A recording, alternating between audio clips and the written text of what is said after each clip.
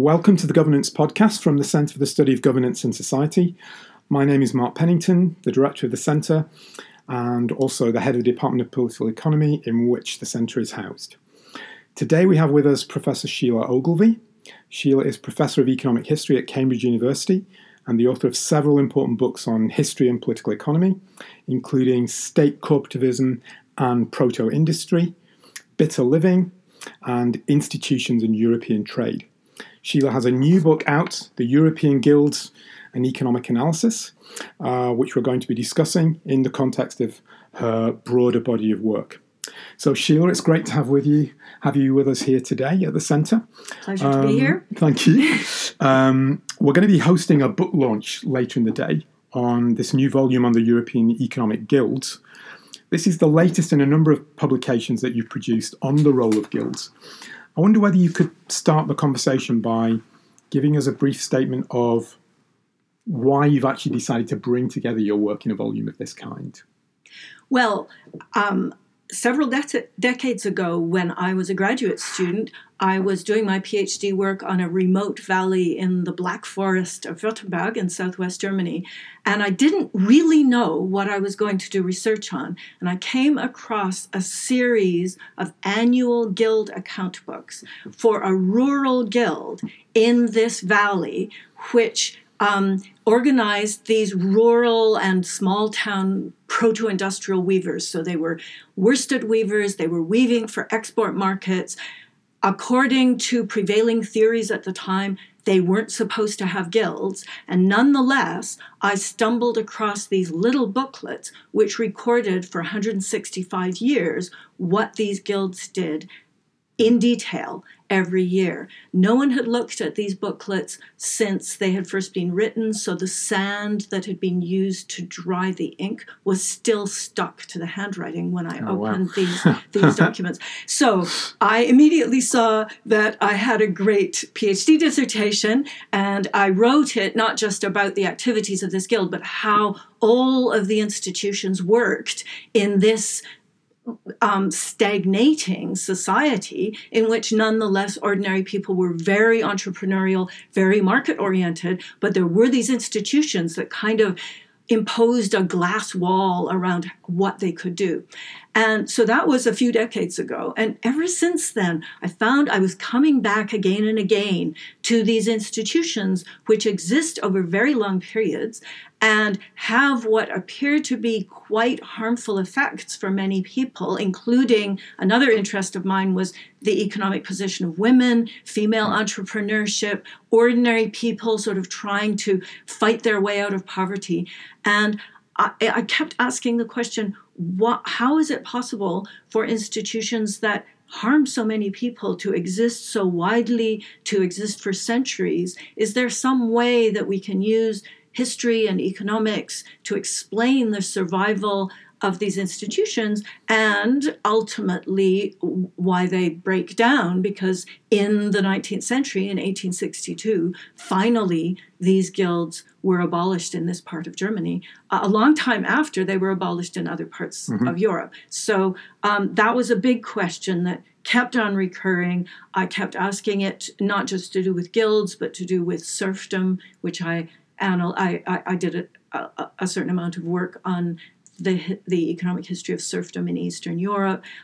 Why do village communities have both a dark side and a bright side? Various traditional institutions, why do they exist for so long? What effects do they have? Why do they finally break down? So guilds fit into this wider intellectual agenda for me. Okay, that's great. So could you say a little bit about how you would define what you mean by a guild? Obviously, this is a very specific type of institution that existed, and as you say, for very long periods. But what were the key features of an organisation for it to be called a guild in your understanding of that term? So that's a really good question, because I think nowadays when we say the word guild, we tend to think of something kind of cuddly, something craft-like. You know, we have quilting guilds and knitting guilds and artists guilds. And, you know, I get called up by artists' sort of websites saying, we want to set up a guild here in London, tell us something about the history of guilds. So I think nowadays we think it has to do with art and craftsmanship and community, but the these institutions, or these organizations that were called guilds for so long, were occupational associations. They mainly existed in the secondary and tertiary sectors. So you have craft guilds, which covered, if you like, industrial occupations, but also a lot of service sector occupations. So you have shopkeepers guilds, you have chimney sweeps guilds, you have florists guilds, you have all sorts of service sector, you also, in fact, have some primary sector guilds. So there are guilds of fishermen and day laborers and gardeners and sailors and so on. So they're occupational associations. And analytically, as far as economists are concerned, or economic historians are concerned, there are two main types of occupational guild. One are guilds of long-distance merchants, wholesale merchants. So they're not selling directly to consumers. They're engaged professionally in long-distance trade. And they are supposed to have had certain benefits as well as certain costs for the growth of long-distance trade during the commercial revolution in Europe from the 11th century onwards. And in 2011, I wrote a book called Institutions and European Trade, where I looked at the effect of those guilds of long-distance merchants. But there was still this much larger group of what I call craft guilds, which really weren't just for crafts, but also for service sector occupations that directly sold to customers, and even primary sector occupations that directly sold to customers. So this new book, The European Guilds, that it just came out a couple of months ago, is about those guilds, those locally oriented guilds that I think one can summarize by saying they're craft guilds. So what a guild was it was an association of all the producers of certain goods and services in a particular geographical area. So typically a town, although they often tried to include the suburbs of the town or the rural hinterland, and you do, especially in Central Europe and Southern Europe, you actually get regional guilds that combine the rural and urban producers in a particular region. So they're not all completely urban, but typically it would be a town and its hinterland. And the guild had the exclusive right for its members to engage in certain economic activities. And then it had the exclusive right to decide who could become a member of the guild. Mm-hmm. And then a further set of legal privileges it had, usually from the local authorities, was to regulate the business activities of its members, and often to regulate the activities of people outside the guild in the markets, in what it produced and the inputs it used to produce it. So it had certain wider capacities to regulate the adjacent markets. Mm-hmm. So with those four privileges, a guild basically sought to control its own occupation and the markets involving it in such a way as to serve the best interests of its members. Okay, well, that's leading me on to the next question, really. So the title of the book is The European Guilds in Economic Analysis. Economists often disagree about things, and one of the questions that they disagree about is really relating to the efficiency properties of these guilds. So there are some economists who would argue that these guilds performed an important function, that was the efficiency enhancing that might have been necessary for growth in certain circumstances. I know that's not a view that you hold, but could you give us an indication of what those arguments are that are put forward to suggest that these might be efficient institutions? Why do some economists believe that the guilds were efficient? So this view that guilds might have actually been efficient institutions is actually a specific manifestation of a wider and extremely beneficial development that really started in economics in the 60s and 70s, which involved trying not just to accept institutions as a given, that economists just had to say, well, they come out of somewhere and other social sciences explain them, but to try to apply economic analysis to explain why institutions such as the state and the market and voluntary organizations and all sorts of other institutions maybe as economists, we could explain why these institutions exist, and then our analytical framework would be so much more powerful rather than simply accepting these exogenous things that come out and, relying on other social sciences. So it was maybe a bit of economic imperialism.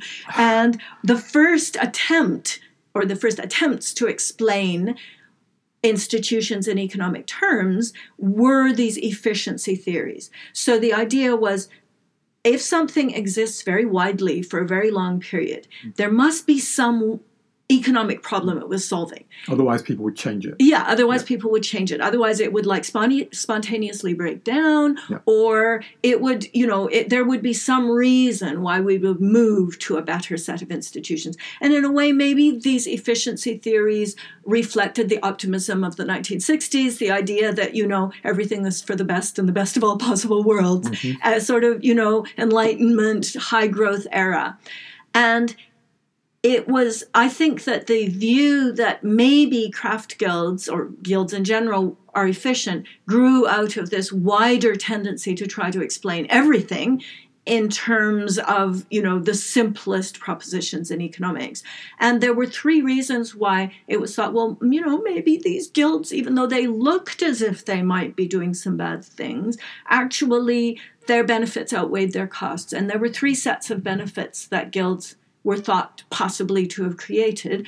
One of them was to do with the quality of goods and services. So the idea is that there's the potential for an information asymmetry between producers and consumers. So I know much more about the quality of the economics and economic history services I'm creating than my students do. And so I can actually defraud them by giving them something that isn't very high quality. Yep. And there's something about the certification that I get if I had a guild that enables them to trust that if they come to the University of Cambridge, they'll be getting, proper economic history services. So the idea is that if you have too much of an information asymmetry between producers and consumers, the whole market will collapse. Yeah. So that's the first thing that it was thought maybe guilds did. The second was kind of related, which was that it was thought that perhaps guilds were necessary to make sure that producers engaged in the right amount of training. So it was thought maybe there are imperfections in markets for what economists call human capital investment, so investing in your own capacities. Maybe people wouldn't do enough of it. Maybe if they tried to do it, there might be some sort of opportunistic behavior between trainers and trainees, which would cause the training relationship to break down. And maybe guilds were necessary to regulate that training relationship to make sure it worked. So that was the second reason. Yep. And the third thing, and I think this was maybe a slightly more challenging thing for efficiency theories of guilds to do, was to try to make sense of the relationship between guilds and innovation, because we know that innovation is really important for economic growth. And we also know that guilds often tried to oppose innovations that threatened their members' market power. And so, any efficiency theory of guilds has to kind of grapple with that. And the idea was, well, yes, occasionally you see guilds opposing innovations, but actually they are doing a bunch of other things which the efficiency theories argued were good for innovation. So on balance, the benefits outweigh the costs. So they might have disseminated knowledge through their training systems. They might have created knowledge clusters in some way. They might have, because they often require journeymen to go out traveling, maybe they disseminated knowledge that way. So there was a sort of idea that, unintentionally, guilds might be doing things that were good for innovation, even if on the face of it, it looked as if they were doing things that were bad. So those were the efficiency theories. So would it be fair to say these are basically arguments which are suggesting that there's some kind of market failures that arise in certain situations?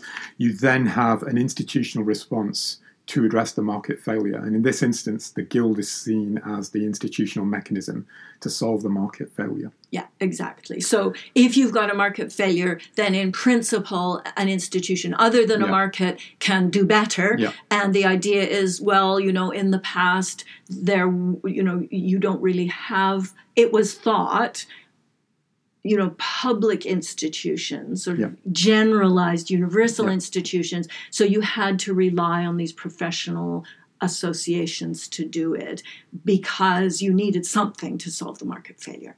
And this was kind of the basis for the efficiency theories. And it's only really, I think, in the last 10 years or so that economists have begun to move on from efficiency theories and to recognize that you can still remain within economics, but explain inefficient institutions. So let's move on to that. So your view, whereas we have the efficiency view saying we have these market failures which the institution of the guild arises to correct, your view, as I understand it, is very much more that guilds should be seen as something closer to rent-seeking institutions, which were actually seeking privileges for the members that were exclusive, and that rather than solving a market failure, in essence, they create a different sort of failure, which is that certain people are excluded from markets, there's a lack of competition, that you actually don't get the quality control or professional certification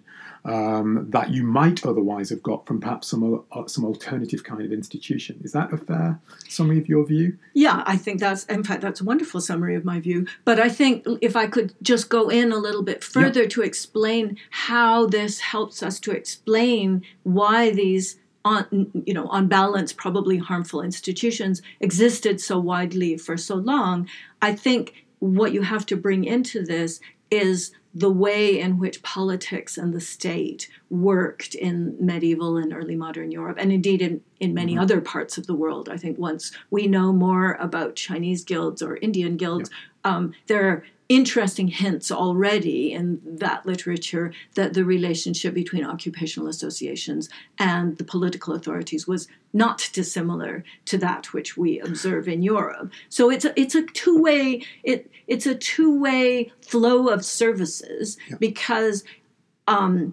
states, the emergent states of the late medieval period and the early modern period in Europe, faced a lot of challenges. They needed to raise funds. They often needed to engage in increasingly expensive wars.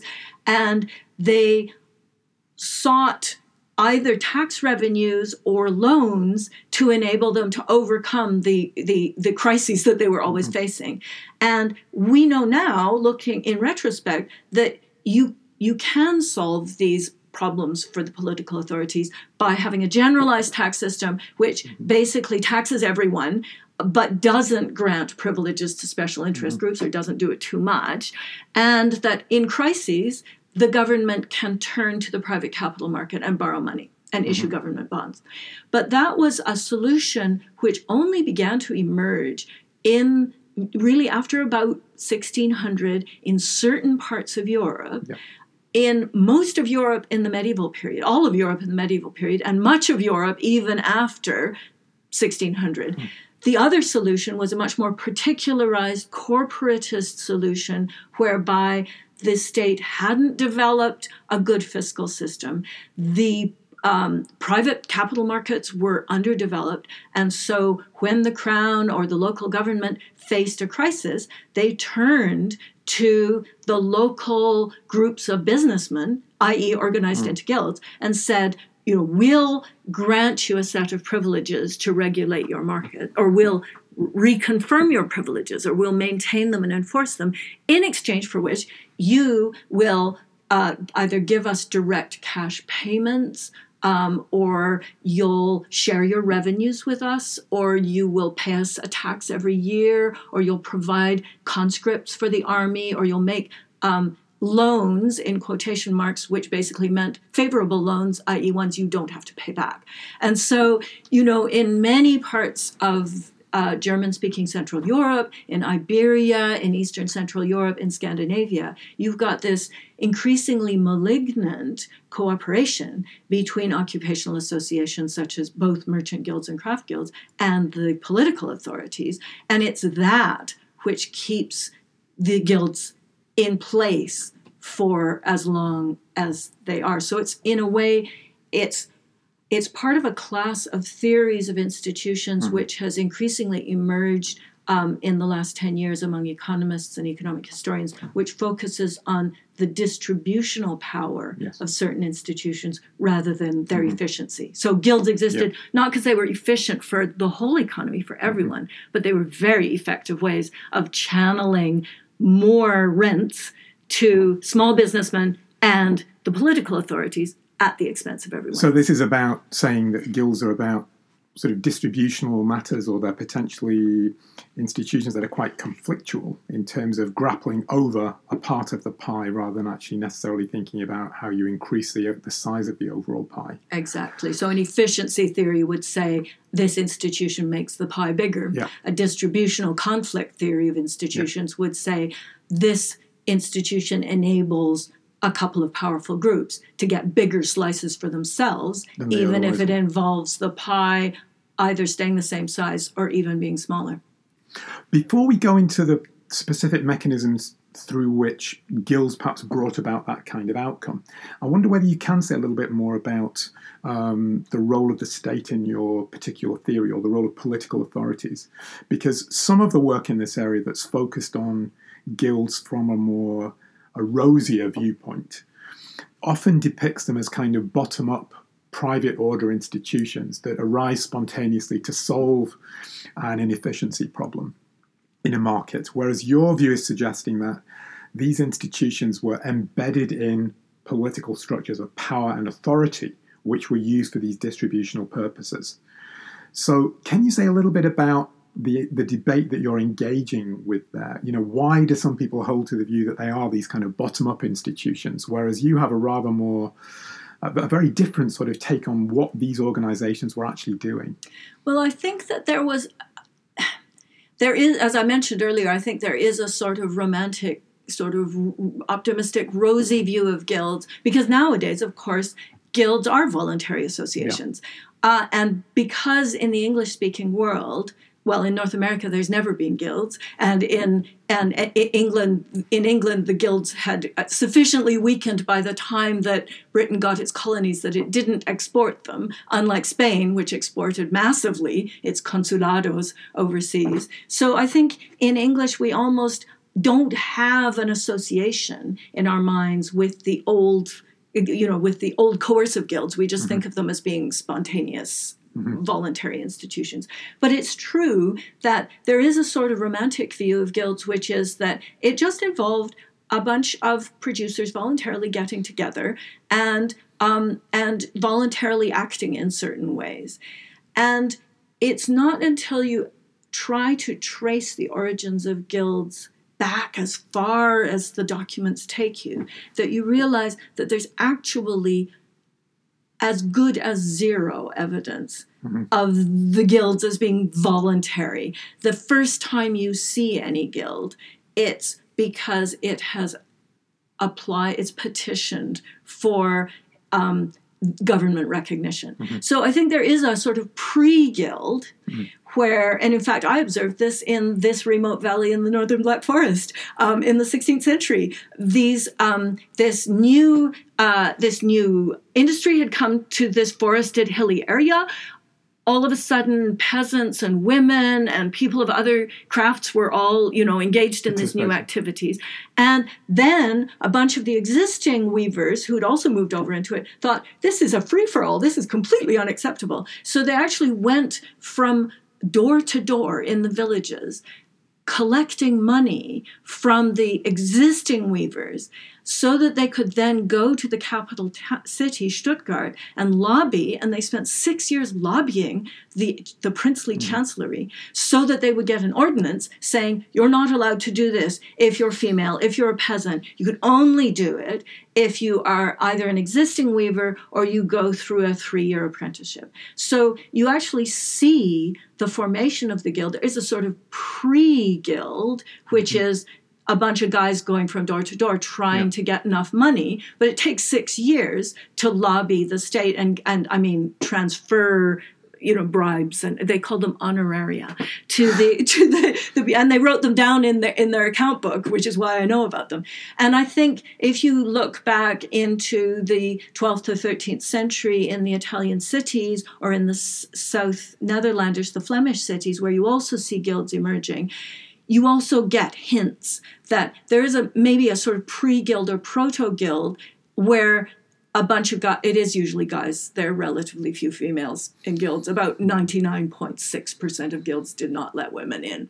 There were a few women's guilds. I counted 55 in the entire history of Europe in over 900 years. So they did exist. They were really interesting organizations, but they were so incredibly exceptional that when I say a bunch of guys get together, it usually is a bunch of guys.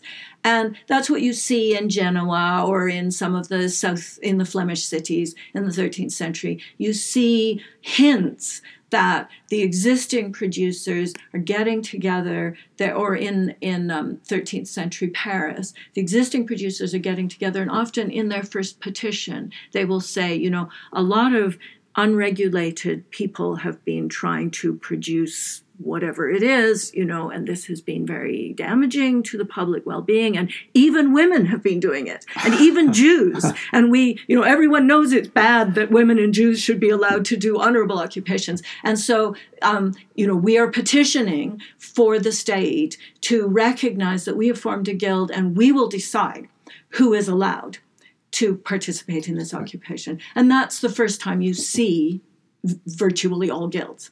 And that's why I think, you go in and you think they are portrayed as being voluntary associations, but when the first time you see them, they're already embedding themselves into public order institutions. Power, in effect. Yes, exactly. Yeah. Then, I don't think they're public order institutions because they're not run by the state, but they're kind of hybrid between private and public order in the sense. Well, I think in your first book, I think you use the term state corporativism. So, would you describe them as corporatist institutions? They're a kind of negotiation between a semi-private organisation and the state. Is that the sort of organisation that you see them as? I think so. I think that by the time we can observe what they're doing, they are a manifestation of state corporatism. Perhaps a pure corporate group, you might say, was a completely voluntary, informal one. But as I say, we seldom see those. They're a very, very, minority thing. And, the most famous social scientist who ever wrote about corporate groups, Otto von Guericke, in 19th century Germany, he did have a romantic view of guilds, but when you read his book, it's very clear that guilds and communities and these other associations, they are integrated into public order institutions in the way that we've been talking about. Okay. So I wonder, given that you subscribe more to effectively this view of guilds, which is seeing them as rent-seeking organisations or privilege-seeking organisations as opposed to efficiency-enhancing organisations, could you give a bit of a brief description about the ways in which you see guilds as reducing efficiency? So what were the kind of mechanisms or processes that meant that you actually had less economic growth or less efficient outcomes than would otherwise have been the case? So there are two main groups of things that guilds did, each of which has effects on economic efficiency and economic growth. The first one is simply imposing and enforcing entry barriers. So restricting the number of producers in a particular occupation. And sometimes a guild would actually say that it had a numerus clausus, so there was a maximum number of producers beyond which it wouldn't let anyone in. that you see that from the very earliest guilds that are observable in the 12th or 13th century right up to the 19th century. But more frequently, what guilds wanted to do was not to have a strict maximum number, but rather to be able to decide who could become a member and who couldn't, partly because a lot of guilds' revenues came from selling admission. So you had to pay, even if you qualified under all headings. So you were male, you were not a Jew. If it was a Catholic area of Europe, you were a Catholic, and if you were Protestant, it was you were a Protestant. You didn't have the wrong color of skin, because most guilds in sort of ethnically mixed areas of Europe had very clear definitions that they're ethnically homogenous. If you were in Iberia, Spain, or Portugal, 7 to 10% of the population of most Spanish and Portuguese cities was of either African or Moorish, i.e. Arabic, extraction. They and all their descendants were excluded from guilds. And you have these very detailed descriptions that anyone whose skin is of the color of quince marmalade or darker will not be allowed into the Seville Cobblers Guild. Mm-hmm. So you have skin color in Central and Eastern Europe, where there are a lot of Slavs or Magyars living side by side with Germans. The German guilds, basically all the guilds exclude them. Yeah. In all over Europe, guilds excluded Jews. So there were all of these sort of identity-based forms of exclusion. You had to have local citizenship rights. And citizenship in those days was not like it is now, where mostly if you live in a country, you have national citizenship. It was community-based. And on average, I calculated from a big sample of medieval and early modern European cities, on average, only about 37% of the inhabitants of any European city, on average, held these citizenship rights. So the other 73%, on principle, could not get into guilds. So there were precursor privileges that you had to get in order to join a guild. And then there were the entry fees. And so, you had to pay often minimum apprenticeship fees that could amount to, on average, 300 days earnings for an ordinary worker. Then you had to pay mastership admission fees, which on average, from a sample that I had of about 1,100 observations for different European guilds, amounted to, on average, about 276 days earnings for a So these are actually quite extractive institutions. They're very expensive to get into. Yeah. Like, you shouldn't think of guilds as being like labor unions. Yeah. They were like, they were for like reasonably well-off middle-class boys in a way. So they were, in fact, they were organizations of small business owners. And one of the things they did, as I'll describe in a moment, was, of course, they used their market power, to exploit their own employees. So they were the exact opposite of unions. They were more like employers' organizations. So anyway, these entry barriers, which were based partly on identity and partly on the ability to pay to get in, were ways of restricting the number of people who could become a member of the guild and hence produce those particular things in a particular place.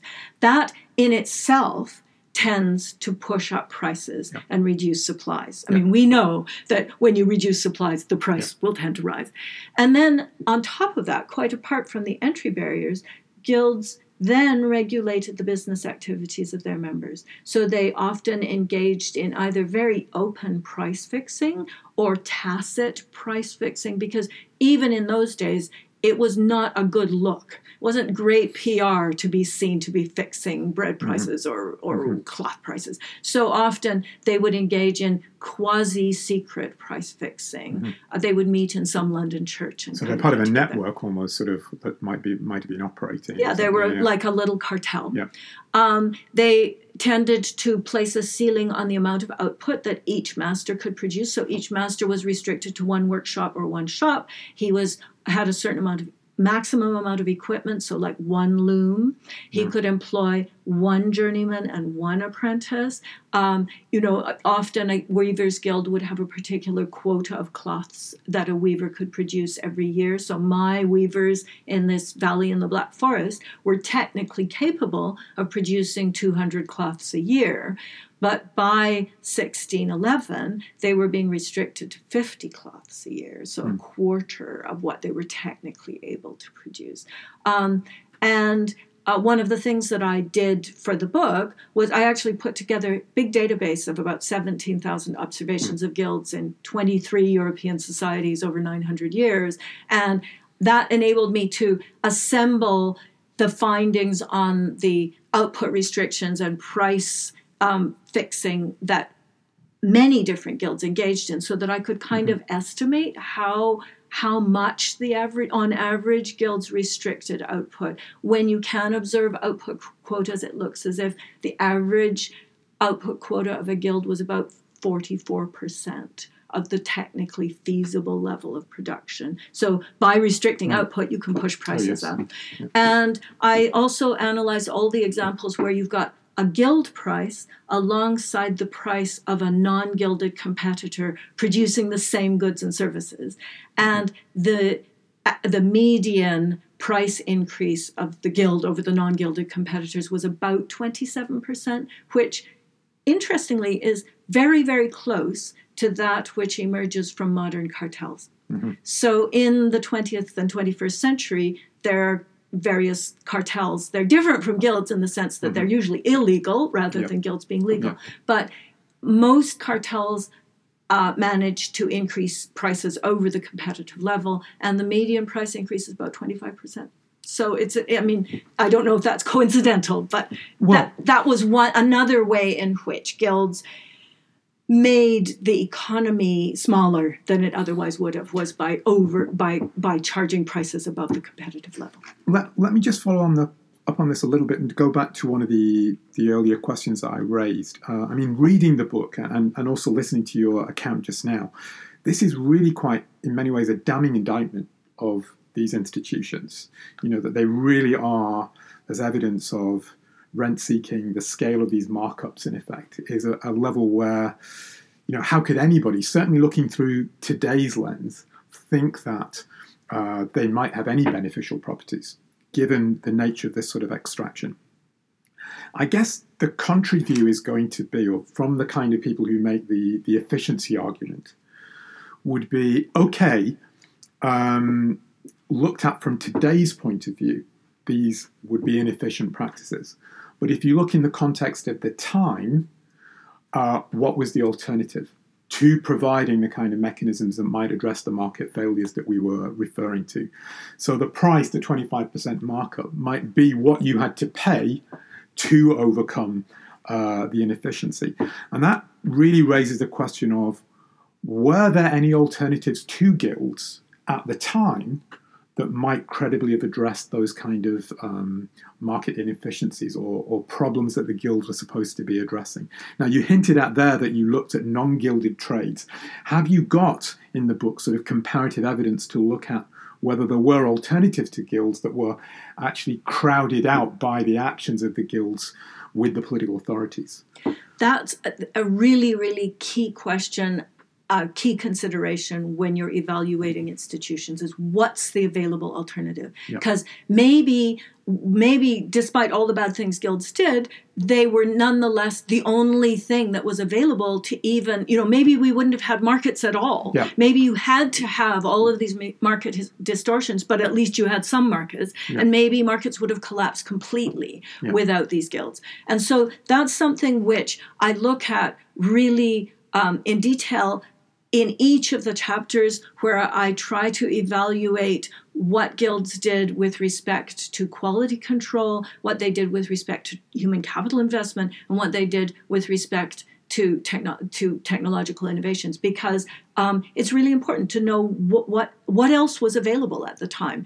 And actually, for me, that was a learning experience, because I discovered all sorts of very lively and quite strong institutions in medieval and early modern European society that I had no idea existed. So, for instance, one of the things that I think we think of with guilds is that guilds are almost synonymous with apprenticeship. If you think of apprenticeship, you think, oh yes, it took place within guilds. Yeah, that's what I would think of. Yeah, a guild and that's what I thought of, and I had studied guilds. Yeah. But once I started assembling these hundreds of observations of different guilds all over Europe, I realized that there were a very, very large number of apprenticeships taking place outside the guild framework.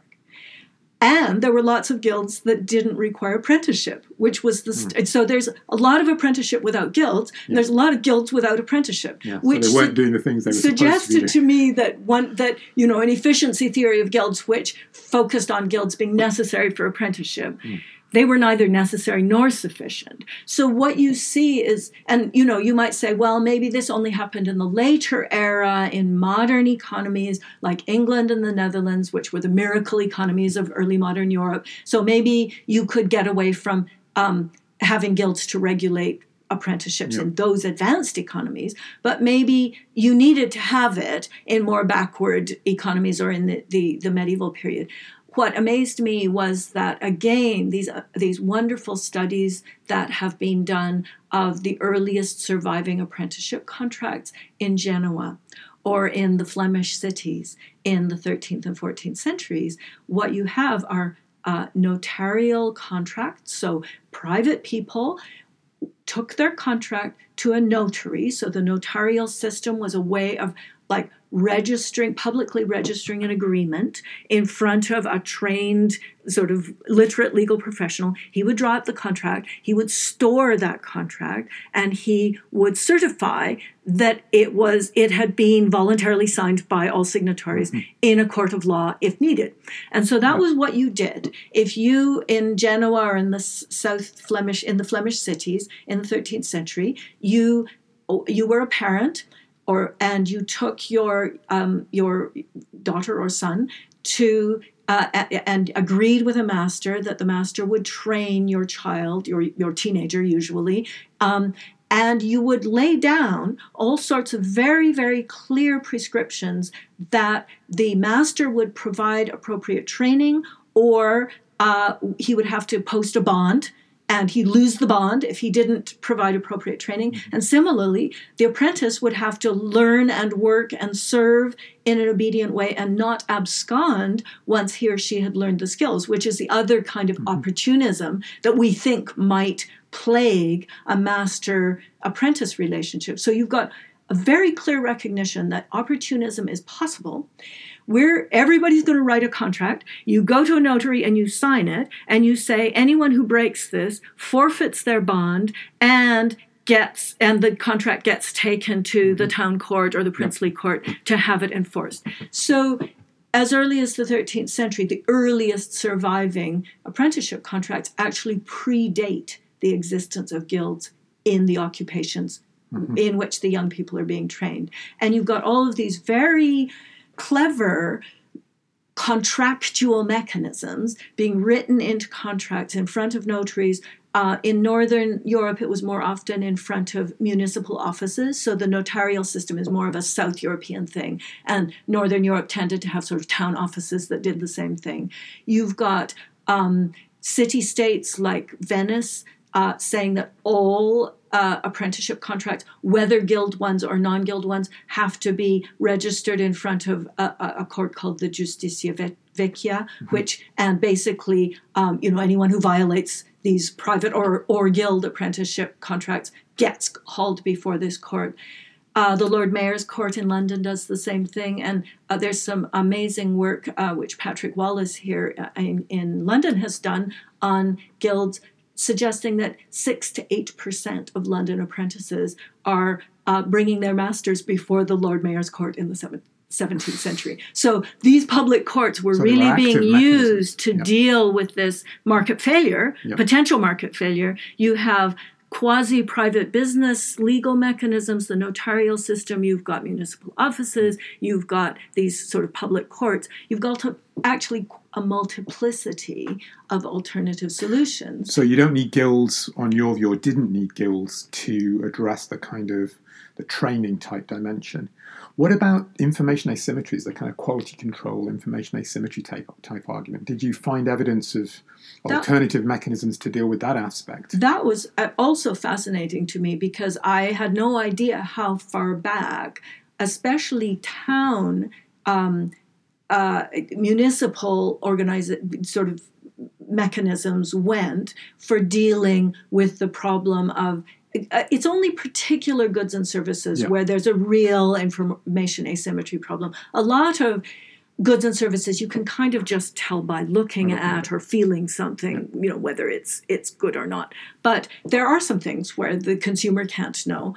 And interestingly, it's actually 13th century Spain where you begin to see municipal or in some cases princely courts being set up to deal with quality issues. And they actually say, because it is well known that a guild, an occupational association, they have the wrong incentives. They're always going to find in favor of their own producers. We need to take quality control away from the guild and put it in the safe hands of the public organizations. Now, I'm not sure that the municipal sort of quality inspections, there was room for corruption there as well. We shouldn't romanticize the public authorities any more than we should romanticize, the guilds. But on the other hand, an association of producers really does have some bad incentives when it comes to, dealing with a complaint against, like, you're a guild inspector,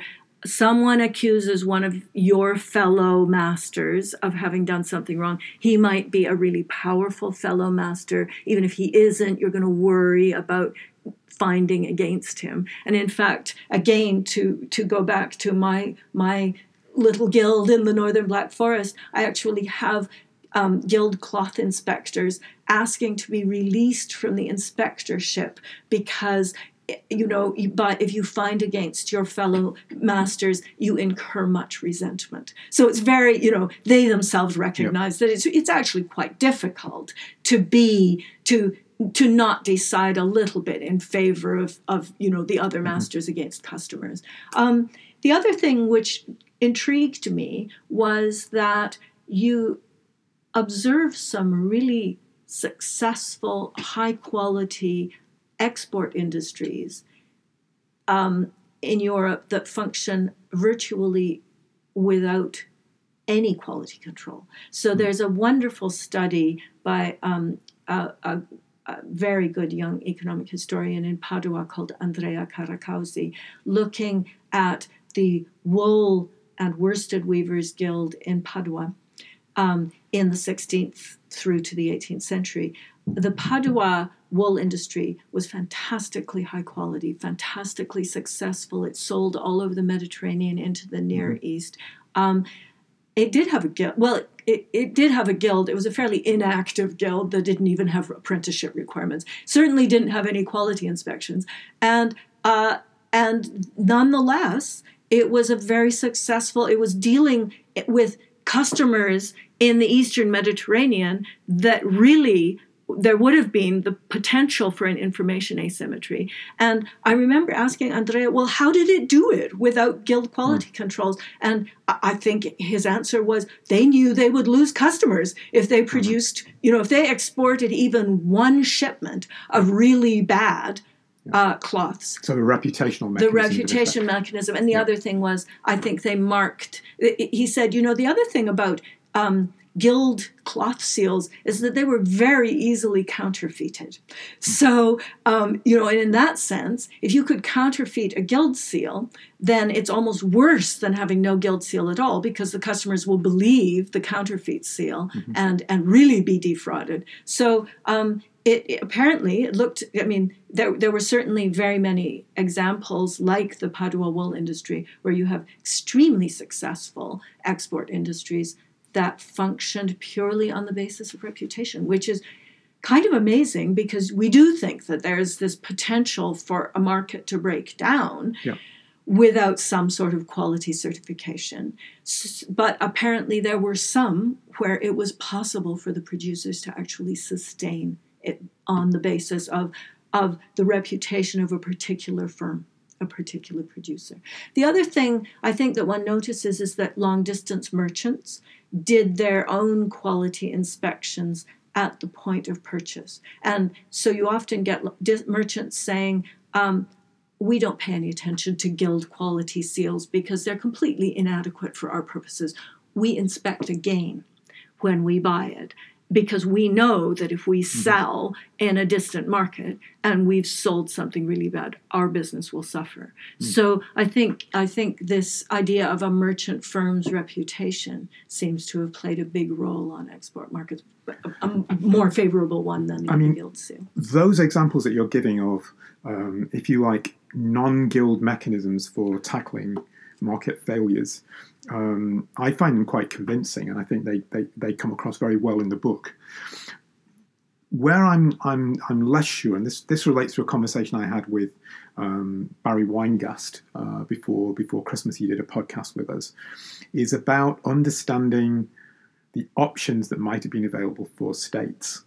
So his argument is, yes, many of these kind of restrictions looked at through today's lens, we would see them as inefficient. We would want to get rid of them.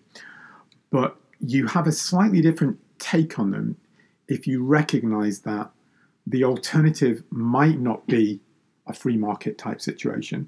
It might actually be one where, to go back to a phrase I think you used earlier yourself, you don't have a market at all, because you have societies that in many circumstances are basically embroiled in violence of various kinds.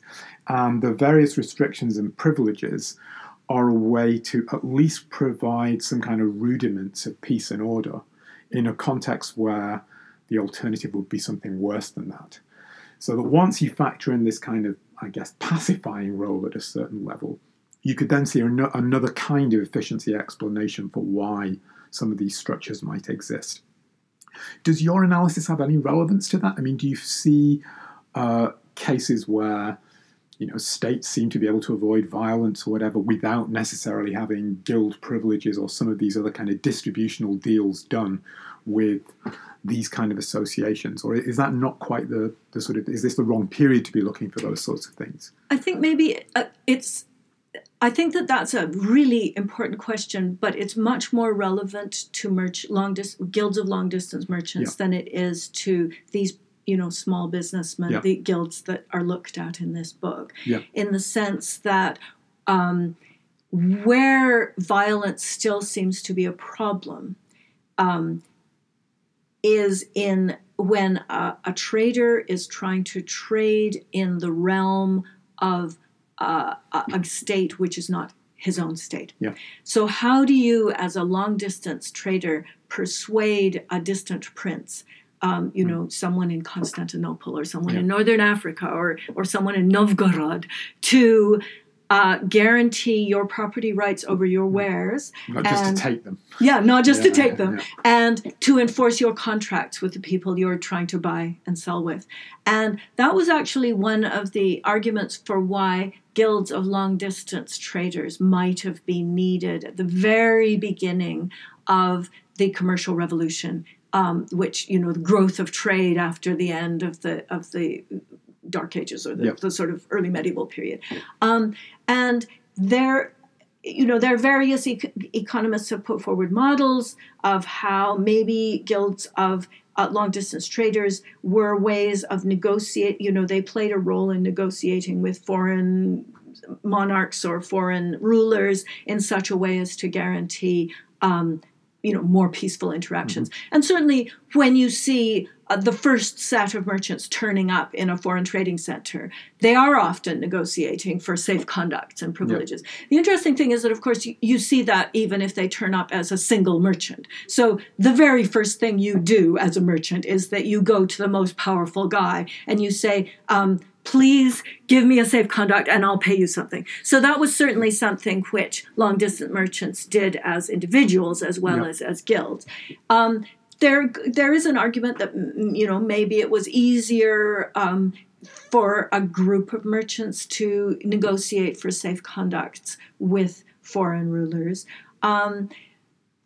There you really have to look at the balance of violence that's going on, because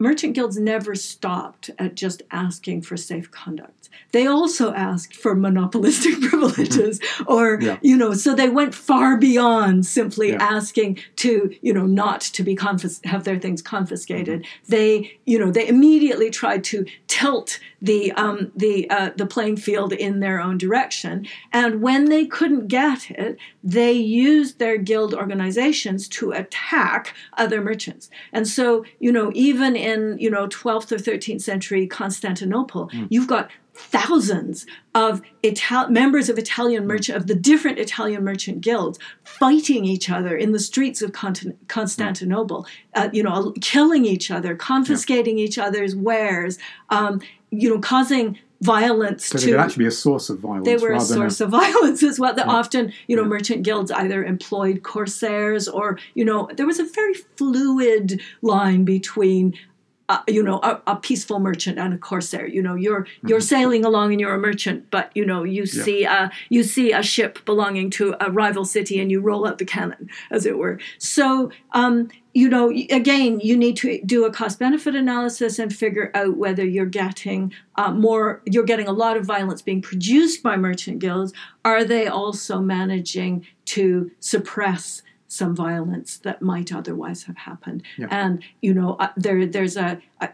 it's obviously you're looking back at a very, very early time, so you're having to piece together little bits of evidence. In my 2011 book, I came to the conclusion that merchant guilds were producing at least as much violence as they were addressing. And I think a really nice test case is the Champagne fairs. So the fairs of Champagne were a set of international trade fairs that took place in the county of what is now Champagne in France, but it was an independent principality. And in the 13th century, it was the undisputed fulcrum of trade in Europe. That was where the Mediterranean merchants met the North Sea merchants and the Hanseatic merchants. You get goods from the Mediterranean being traded with primary products from the Baltic and wool from England and so on. And the interesting thing is that merchant guilds are very, very invisible and inactive at those fairs. And the reason is that the Counts of Champagne, i.e. the ruler, guarantees the property rights and contracts of all the merchants who come to my fairs. And anyone who attacks a merchant traveling to the Champagne fairs, the Count of Champagne sends out his soldiers to hunt them down and rescue the merchants or rescue the goods of the merchants. So as early as the 13th century, you at least have some rulers in Europe that perceive that they can become very rich, and indeed the Counts of Champagne. By providing a more open market. By providing generalized property rights and contract enforcement to everyone, and not just to the guild members. Not tilting the playing field, not selling privileges to particular guilds. The reason the Counts of Champagne could do that was that the 4 towns in which the fairs took place didn't really have important merchants in them.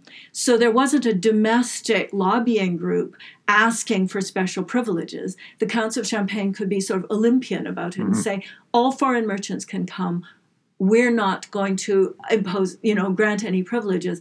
And the interesting thing is that the fairs of Champagne decline in the 1290s when Champagne gets taken over by the King of France, who immediately starts granting privileges to some groups and confiscating the wares of other groups like the Flemish merchants because he's at war with Flanders. So, I think if it's already possible to offer generalized peace in the 13th century, then it wasn't technically impossible to do that at that era.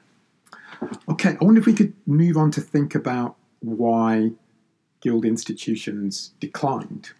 So as I understand your argument for why they persisted for so long, it's basically something like a kind of public choice rent-seeking argument, which is saying that you've got relatively small organized groups.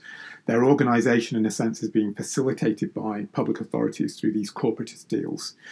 They gain privileges which are inefficient from a broader perspective, but the reason why you don't have the people who would be the beneficiaries of efficiency gains sort of challenging that is either because they are people who are politically disenfranchised, they don't have access to the state authorities, or it's also because perhaps they face a huge collective action problem, that the losses are dispersed across hundreds of thousands of people who are the consumers of these products, and they don't organize effectively because there are so many of them.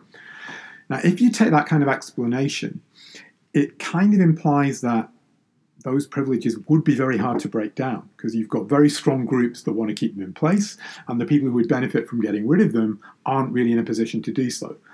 So that begs the question of how do you ever get out of this inefficient equilibrium situation? So what is your explanation of how that process arises? That's a really key question, and I think economists and economic historians and other social scientists are kind of grappling with it now, because you see it, the question gets posed in the framework of 19th century American economic history. Naomi Lamoureux, for instance, who's visiting Cambridge this year, has been sort of grappling with how do you get from the bad equilibrium to the good one? You see it in developing economies as well. Some developing economies have managed to make the transition. Others are still locked in the old corporatist, state corporatist equilibrium. I think that's the sort of frontier of research at the moment. At the end of the book, I try to identify some descriptive characteristics of those countries that did manage to break free earlier in Europe. So I mentioned earlier that first the southern Netherlands, then in the late 15th, early 16th century, then the northern Netherlands, what is now the Netherlands, in the Dutch Golden Age from 1560 to about 1670 or 1700, and then England, were the miracle economies of pre-industrial Europe. So long before the Industrial Revolution started, you begin to see sustained economic growth, at least a lot of economic growth in these societies. And the question, and you also see guilds either breaking down or at least becoming a lot less coercive, they stop enforcing their entry barriers, or they only exist in certain places like England, basically London and the old borough towns. There were lots of towns and rural areas with industries, and the new towns that of the Industrial Revolution, Birmingham, Sheffield, and so on, didn't have guilds. In the northern Netherlands, you have a lot of towns that didn't have guilds, or you have whole industries like the textile industry of Leiden was basically ungilded. London had this unique guild system where once you became a member of any London guild, you were allowed to practice any occupation. So this was just taken for granted in London by probably 1500. Yeah. Guilds everywhere else in Europe would look at it and think, what kind of guild system is this? Because that sort of fluidity, getting access to some cheap guild and then being able to, become an instrument maker or anything you want would not be possible under other guild systems. So the question is, why did these North Sea economies, why England, Belgium, the Netherlands, why did they break away from this state corporatist equilibrium, whereas German-speaking Central Europe, Iberia, Scandinavia, Eastern Central Europe, even France until the Revolution maintained this malignant equilibrium. And there are a bunch of things which I can say happened in the northwest corner of Europe and didn't happen in the others. Why, the underlying causes of that are, I think, the avenues for future research. So you've got stronger parliaments, stronger representative institutions in the Netherlands and England. that's one component. But of course, parliaments can do bad things as well as good ones. So, the Polish parliament was really strong, but what it did was to enforce serfdom. The Württemberg parliament of the area of Germany I studied was really strong. What it did was to enforce guild privileges. So, it isn't enough to say you've got a strong parliament that can place restrictions on what the crown can do. You also have to have, what are the mechanisms by which you get into parliament? Why does parliament take good decisions rather than bad ones? Having a very competitive urban system. So towns that did not collude with one another to try to maintain guild privileges, but instead competed with one another. England has this very long coastline. It's a very competitive urban system. The Netherlands, of course, you've got all these towns side by side that are not separate city-states. So there's always like intersecting rural hinterlands where stuff can happen that neither set of guilds like. So the towns competing with one another is really important. Having quite a variegated social structure. So you've got entrepreneurial rural people who want to engage in craft, proto-industries, cottage industry, export industries. You've got rural traders. You've got the members of the gentry and aristocracy who want to engage in trade and don't want to have to join these guilds. So having that sort of very variegated social structure where being entrepreneurial in industry and trade is not dishonorable for a member of the aristocracy, and it's open to people in the countryside, puts a lot of pressure on guilds. Having institutional enclaves inside cities, which the so-called liberties of London, where guild regulation did not run. You had them in some parts of Europe, these sort of little enclaves, these liberties, where people could behave in a really entrepreneurial way and the guilds couldn't stop them. So most of the English textile machinery in France in the 18th century was actually located in these little institutional enclaves. So I don't think any of these things individually would have worked. And then the final thing is a transition to a tax system in which there are relatively few exempt groups, like the aristocracy has to pay taxes. So you've got a very, very broad tax base. You don't have to sell privileges because you're getting a lot of taxes from the whole population. And the other thing that the Netherlands and England develop is a very sophisticated financial system. So the state can borrow from private capital markets, doesn't have to rely on guilds. So having all these things descriptively seems to be a good thing. But why you get them in some parts of Europe and not in others is the big open question. Well, let me ask you a little bit about that. And I understand it's a very difficult question, but I would describe, and I think maybe this is unfair in some ways, the explanation you've given there, given all these variegated factors, as a kind of accidental explanation that you get by accident. Certain factors come together and then we're able to break free of guilds.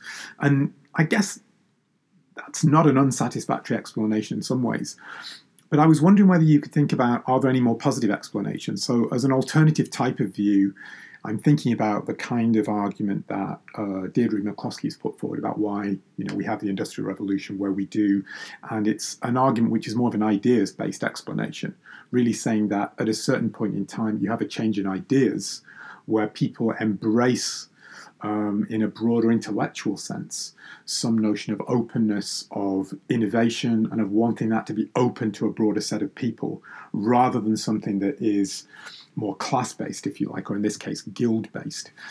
She has a more ideological interpretation of the factors that can bring about these changes, rather than one that focuses on particular sorts of institutional accidents. I wonder whether you have any sympathy with that kind of view, or is it just one of the other factors that might come in with all the other institutional ones that you've listed?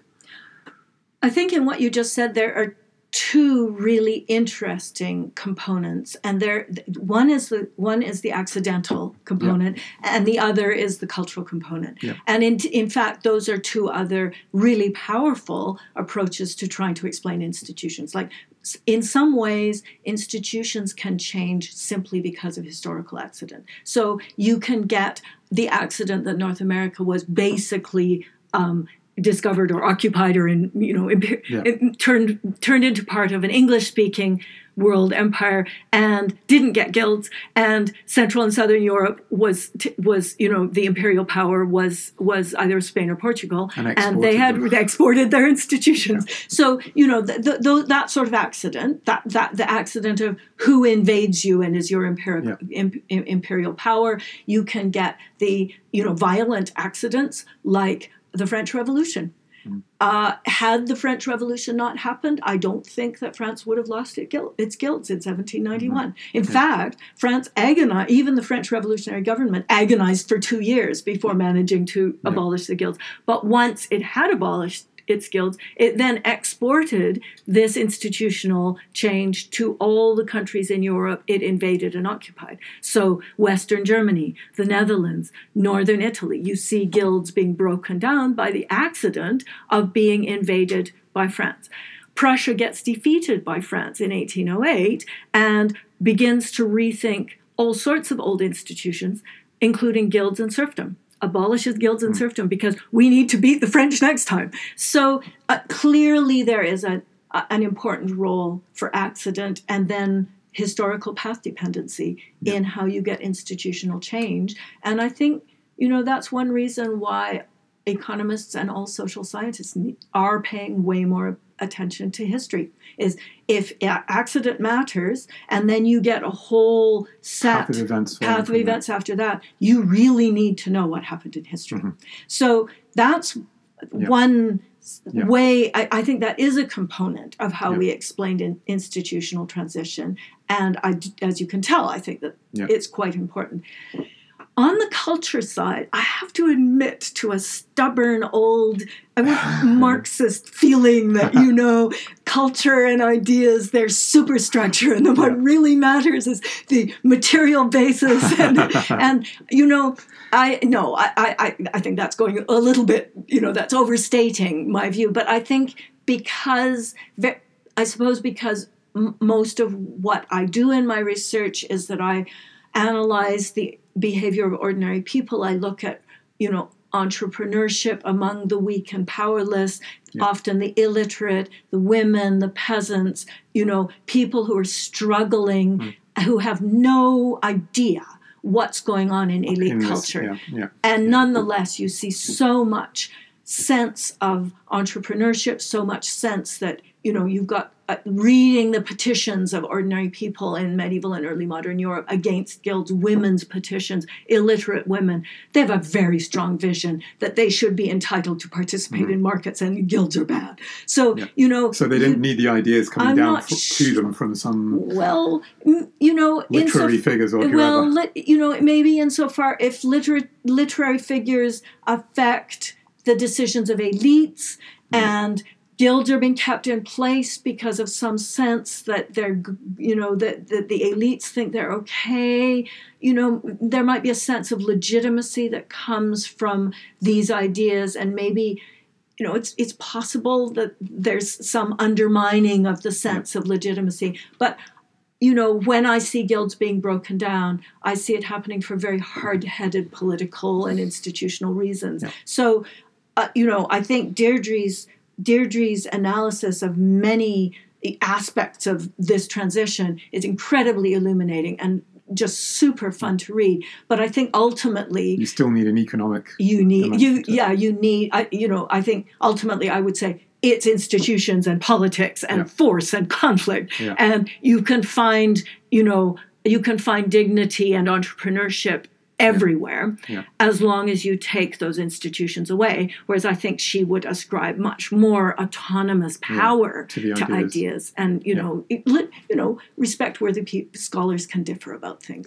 I'm happy with that. Well, I'd like to close, if I may, just on asking you about a theme that is quite very closely related to some of the issues we're concerned with you in this research centre, and that's thinking about the relationship between informal and formal institutions and how that can sometimes go wrong. So just going back to the beginning of the conversation where you were mentioning about the kind of rosy view that people sometimes have of certain kinds of communal organisation or guild-type structures. And this is very relevant to when people, I know you discussed this yourself, discussions about social capital. There's a tendency to see community that we all value in many ways as providing certain kinds of services in a singularly romantic view, rather than seeing it as something that is often community, something that's often very double-edged, where you can recognize that there's a positive side to traders or other people getting together and all the network effects that generates, but at the same time recognize there can be a dark side to it, that exclusion is often the flip side of community. And I wonder whether you could just reflect on that, because it seems to me this is a constant tension that we face, that we want people to form voluntary groups or associations. We want a rich associational life. But the danger is always there that those associations can move from being these rosy type institutions to flipping over into the dark side. And what do we learn institutionally? Are there any institutional lessons you think about how we can get the good out of community without getting this dark side rearing its head? Well, I think that is something which one does learn from looking at this 900-year history of European guilds, which is that not everything that guilds did was bad, and certainly not everything that guilds did was good. That networks and sort of organizations, especially, the problem with social networks is that they can produce much more powerful social capital if they do know who are members and who aren't. Yeah. And so, as soon as you can look at communities and networks and you can say they're doing all of these great things. States and markets are not perfect. We know there are market failures. We know there are state failures. Romanticizing state capacity, romanticizing spontaneous order in markets is also wrong. And I think what we can learn from looking at real functioning communities and groups like guilds is that eternal vigilance is necessary. You need to have networks and communities, if only to keep markets and states under control, to have a variegated social structure, to have ways in which ordinary people can organize to call out abuses in the market and to call out abuses in the state. But that we can't romanticize these community or associations or networks either. We need to recognize that anything which any organization or institution that human beings create can be used for good or it can be used for ill. And I think if you recognize the capacity of guilds and communities and networks to be used for bad purposes, that's the first step to putting checks and balances in place so that the communities and networks you get are ones that do as many good things as possible and as few bad ones as possible. So I think, finding out what really happened with communities is the first step to embedding communities within a wider framework of open access institutions, which I think is actually something, to end this podcast on a sort of optimistic note, with all of the difficulties and things that one is worried about in modern Western democracies, actually, they may have problems, but they're probably the best way of organizing society that has ever been developed by human beings, which doesn't mean we can't make it better. But I think we have learned how to embed associations and networks and communities in a wider framework of generalized markets and open access states. And eternal vigilance will be necessary. But I think how we got from the state corporatism dynamic or equilibrium to what we have now does have lessons, which is watch out for the dark side of any human institution. Okay, well, on that note, I'd like to thank you very much, Sheilagh, for really a great conversation and absolutely fantastic book. So I thoroughly recommend this book to all of our listeners. It's called The European Guilds in Economic Analysis, and it's out with Princeton University Press. So please check out Sheilagh's book. Sheilagh, thank you very much indeed. Thanks for inviting me. Thank you.